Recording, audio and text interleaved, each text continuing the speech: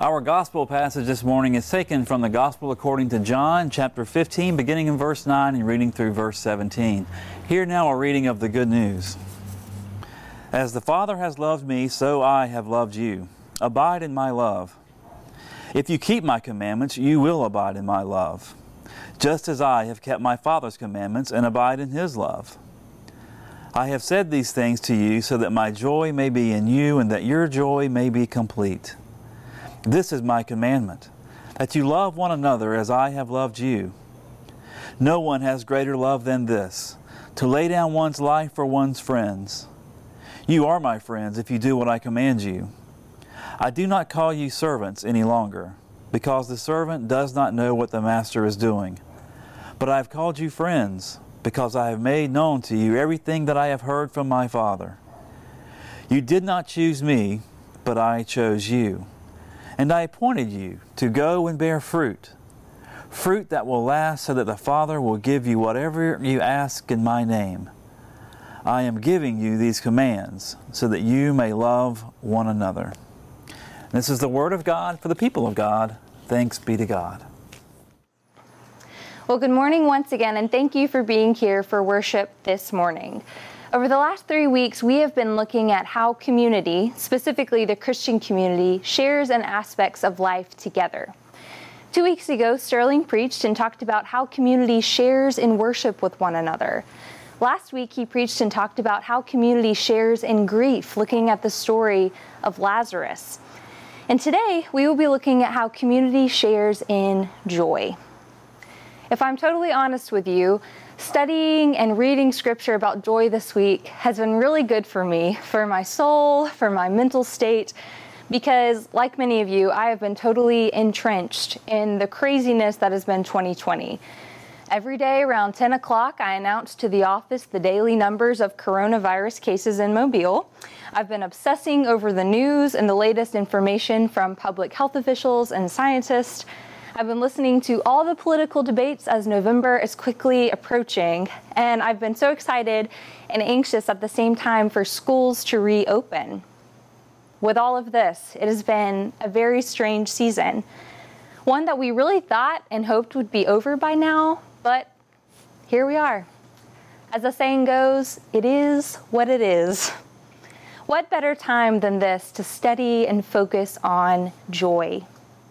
Christian theologian and ethicist Lewis B. Smead said, "You and I were created for joy, and if we miss it, we miss the reason for our existence."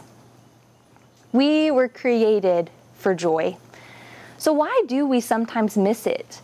Why do we have times or seasons or moments in our lives where we don't feel joyful, where we can't see joy as clearly as other times? How could we possibly ignore something we were made for? Well, the answer is humans are complex creatures. We have the capacity to experience great joy, but we also have the capacity to fill our minds with worries and thoughts about uncertainties and the unknowns and the what-ifs of life. And when we do that, of course we miss the joy that is right before us because we filled our minds with other things. So, to begin shifting our mind and focus this morning, we have come to David and Tommy Sue Mayer's house. They created this beautiful courtyard as a place of beauty and rest and joy right outside of their home. And so I hope you will join me in focusing on joy as we are here in this extremely joyful environment. The Bible has a lot to say about joy. If you combine together all the times in the Bible that it mentions joy or rejoice, rejoicing, joyful, anything that contains that word joy, it's mentioned over 500 times. So I want to go through each of the 4 main ways joy is used throughout the Bible and talk about them together so that we may reorient ourselves to look for and find joy in our everyday lives. So the first type of joy is the joy in the big moments of life, the moments where something extraordinary happens. The first thing that comes to mind for me is a wedding, a marriage that takes place.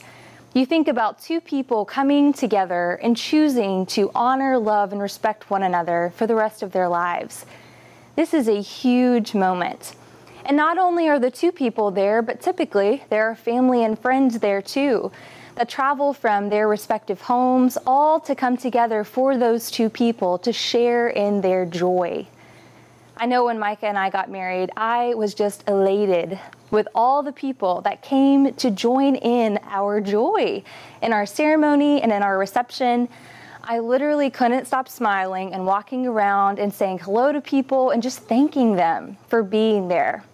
Their presence, sharing in that with us, was so immensely joyful to me.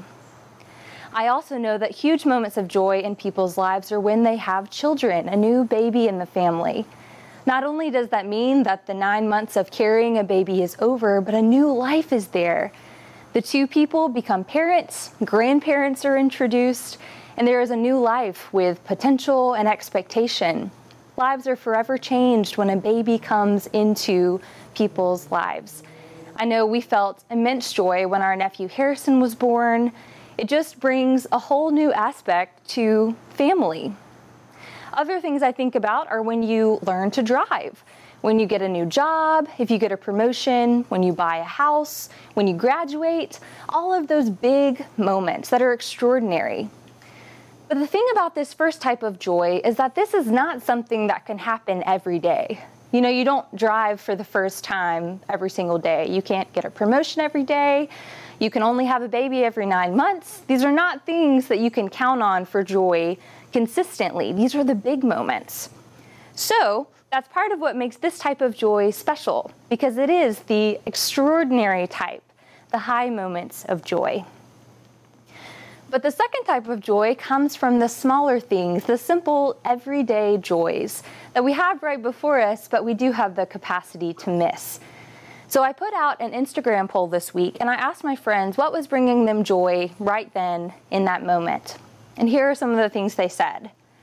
The beautiful weather, reading a book, getting to relax, watching a favorite TV show, home decor, swimming, a new candle, receiving a handwritten letter in the mail, morning coffee, a walk outside, beloved pets, tiny kittens and puppy breath.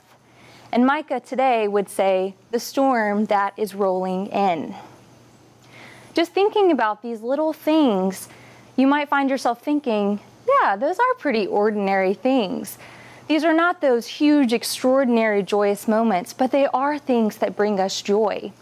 I wonder what might be on your list of joy. Perhaps a beautiful space outside of your home like this one, where you can come and rest for a moment. These are the simple things that are in front of us every day. But again, sometimes we miss it. Brené Brown uses the metaphor of string lights to talk about this type of joy. She says they are moments of light and delight that when you string together can bring light and delight to your whole life. But again, these types of joyful moments, they don't make up the entire existence of our being. You know, they're not all the time. But when strung together, they can create light and joy and happiness. And that's why something like a gratitude journal can be really helpful, because it can help us realize that we do have these small joyful moments every day of our lives. In the aforementioned poll, a few people mentioned joy that's in the third category. And I'm going to list the things they said and see if you can think about what might be different about this type of joy. Quality time with my husband and his in-laws. Fun with family at a 5-year-old's birthday party. A teacher getting to meet her students for the first time this year. And getting to share a meal after the first day of school in 6 months. This type of joy is the joy we can only share in community with other people. This is a joy we share with other people. And when I think about moments of high, immense joy in my lives, I already shared with you my wedding day, which was just hugely joyful for me. But all of the moments I can think back to and think that was joy, it's always shared in community with other people. I think about the time that Micah and I wanted to go to Colorado just to visit, to see the mountains. We love the mountains. And on a whim before we went, I decided to call a distant cousin that lives in Colorado just to ask for some pointers. Some things we should definitely try and do, some places we should definitely eat while we were there.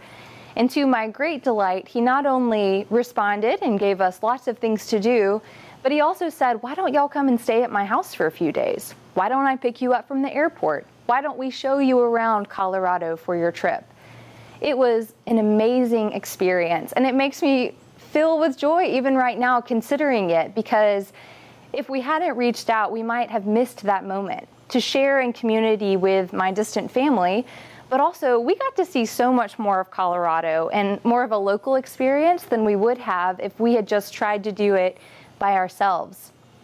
Out of an abundance of their generosity and kindness, we got to experience immense joy with them. I also think about a few months ago when we had some neighbors invite us over for a dinner. And on the surface, if you look at the two lives of us and our neighbors, we don't have a whole lot in common. They have 3 children aging from 8 to 14, so their lives are filled with sports and bicycles and dance practices, and they're constantly on the go. Their yard is constantly filled with the activities their children like to do. But since we moved in about a year ago, they have been consistently reaching out to us, asking how we are, and inviting us over to their house. So the first time we went, when they had prepared a meal for us, a place for us, and invited us into their home, it just filled us with joy as we got to share in a meal with these neighbors and also to share stories, to share in community with one another. I think about family reunions, birthday parties, camping trips, going to an exercise class, joining a rec frisbee team. Each of these experiences are enhanced and made even more joyful because we share them with other people. The fourth and final category of joy, certainly not last, is the joy that can only be found in Christ. Once again, humans are complex creatures, so everyone has the capacity to experience this joy. This invitation has been given to all people to enter into a relationship with Jesus, to abide in Him, and to experience this joy. We learn in Galatians that one of the fruits of the Spirit, a fruit of being in a relationship with God, is joy. That's one of those fruits. And so, like all other types of joy that we've talked about this morning, this one is unique. This type of joy, the joy that we find in Christ, is a joy that says, life may feel out of sorts right now. Things are not exactly how I would choose them, but I can still have joy, because I know that God is still with me. God is working things out. This is a joy that can permeate all areas of our lives. It doesn't depend on our situation or our current experiences. This joy is deep within our heart, because this joy is not dependent on this earthly life alone. This joy is connected to our eternal home, our salvation, our connection with God that is greater than anything we're experiencing right now. When we remember that Jesus came as a fleshly human to live, to dwell, to show us how to live, we know that He did this so that we might be reunited one day. And this alone, this hope, this promise that Jesus came and gave to us through His life, ministry, and sacrifice should produce in us a joy that is present even in moments of hardship and the weirds. This joy, the joy that we have in Christ, is what sets a community of believers apart from the rest of the world. Our gospel passage from this morning helps us understand how these last two categories of joy are intertwined. So how we share in community joy and how our joy in Christ can be made even more apparent through our living. So Jesus does this in the Gospel of John by using a metaphor of vines and fruit. John 15, 1 and 5, which is before what we read this morning, says, "I am the true vine, and my Father is the vine grower. Those who abide in me, and I in them, bear much fruit, because apart from me, you can do nothing." And then, of course, in verses 10 and 11, Jesus says, "If you keep my commandments, you will abide in my love, just as I have kept my Father's commandments and abide in his love. I have said these things so that my joy may be in you and that your joy may be complete. So what can we learn about the source of our joy? Where can we find this joy that we were created for? It all goes back to Jesus, to the vine which we are called to abide in. It is because we are intimately connected with Jesus that we have life and breath and the capacity to love as we have been loved. Jesus tells us that if we keep the commandments he has given to us, that his joy will be made complete in us. And just to be super clear, he states again what that commandment is. Love one another as I have loved you. The word here for love is agape, and this is the selfless, sacrificial type of love. It takes work to love someone this way. It's not something that comes easy.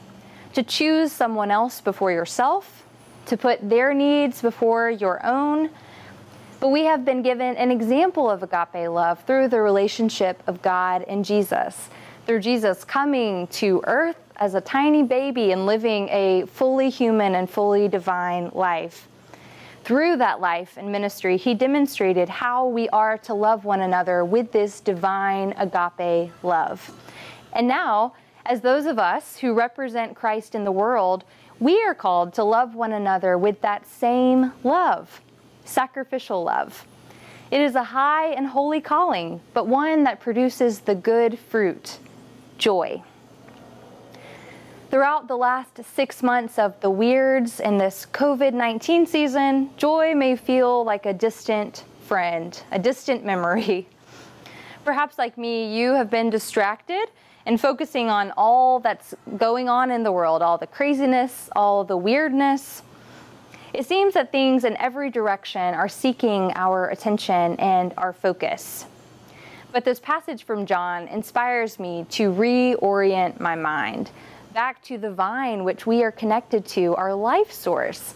It reminds me that when we abide in Christ, we are able to reorient our mind, our focus, our thoughts on things that will produce the good fruit, the things that bring life, instead of the things that ultimately hurt us.